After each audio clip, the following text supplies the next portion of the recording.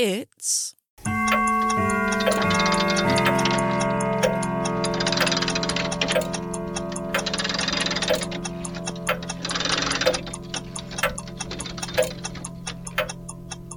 time for episode 11 of the Mystical Times blog podcast, Through Time and Space. In this episode, I'll be sharing my own personal experiences of 2 mediumistic readings I gave in the mid-2000s. Before I do that, if you enjoy the podcast, please could you share any of the episodes with someone who you think would enjoy it. Back to the episode. Do our loved ones communicate with us after they have died?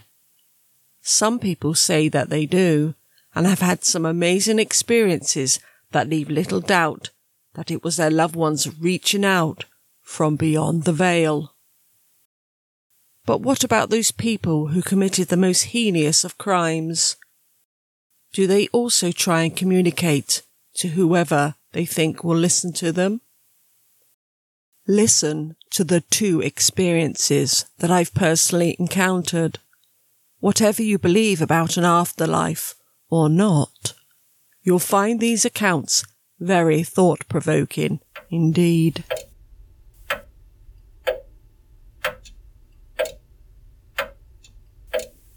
As if by magic, it appeared. When I was over in the US back in the mid-2000s, I would get requests from people wanting to have a mediumistic reading from me.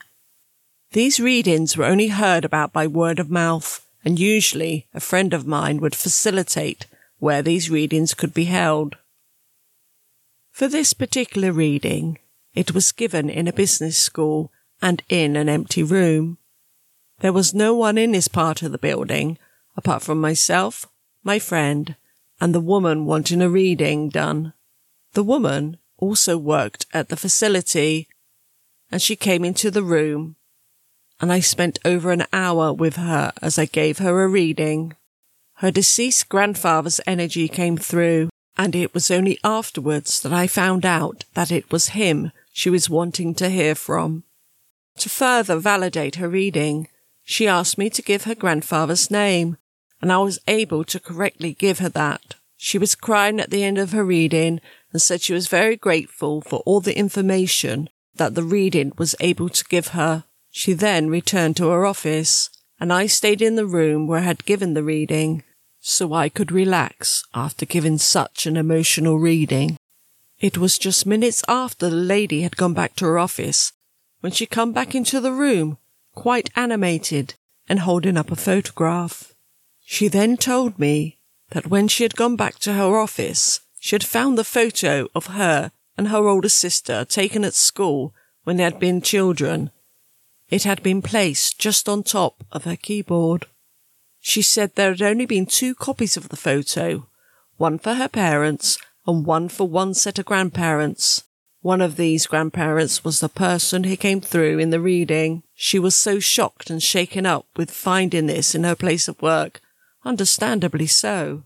At the time, I didn't really know about apports, but finding out what they were, then this certainly was what happened with this photo. An apport is an alleged transference of a physical object from one place to another. From where, it's mostly unknown, as we only usually discover the object after it has arrived. Some people, when doing a séance or other methods of connecting to the spiritual or paranormal world, can also ask for an object to appear, and there are many cases of that happening. Cases of poltergeist activity can also bring about apports too. I also believe that there's a spiritualist church in the UK which has an apport cabinet filled with objects and items that they have received over a long period of time when communicating with the spirit world.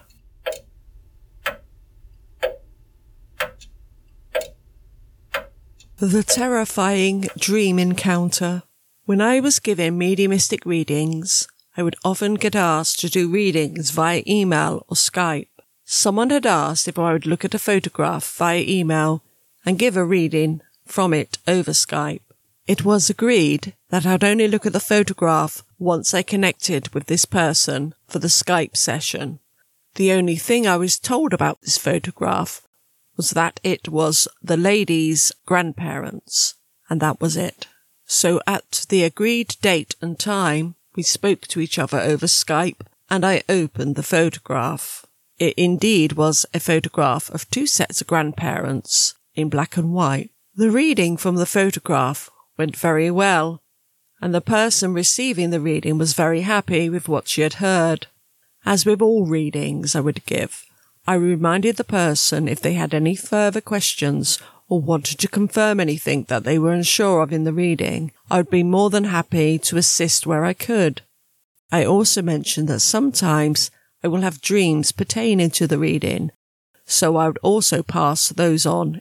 It was later that night, as I slept, I dreamt I was being invited onto a chat show set, very American in its style. Think of the Merv Griffin show.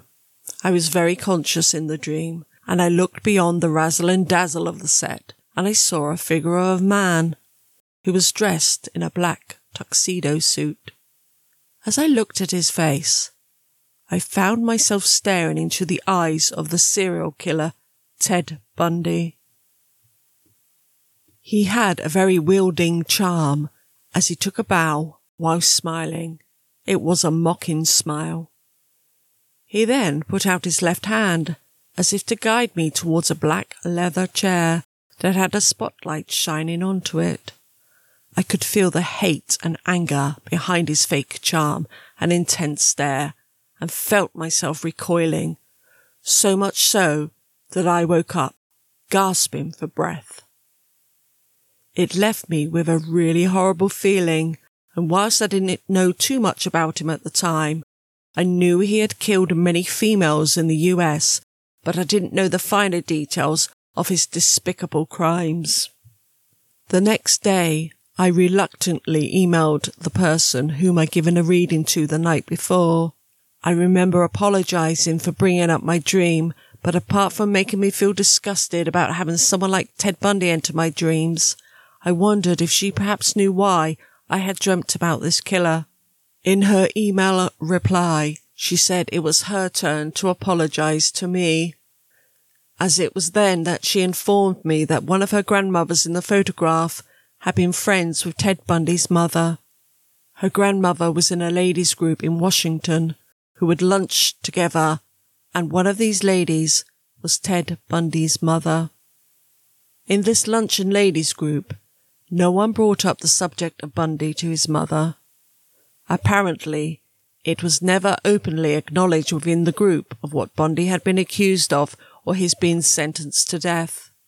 So it was a connection, but never one I'd have ever imagined. That dream still affects me to this day, as there was something so controlling and cruel about Bundy's energy. Him appearing in the guise of someone looking like a chat show host was manipulative and controlling, as it made it look like he wanted to interview me, but it was literally all show. It has really made me think about someone in life whose own actions have caused so much pain and terror to others, yet their energies are still around.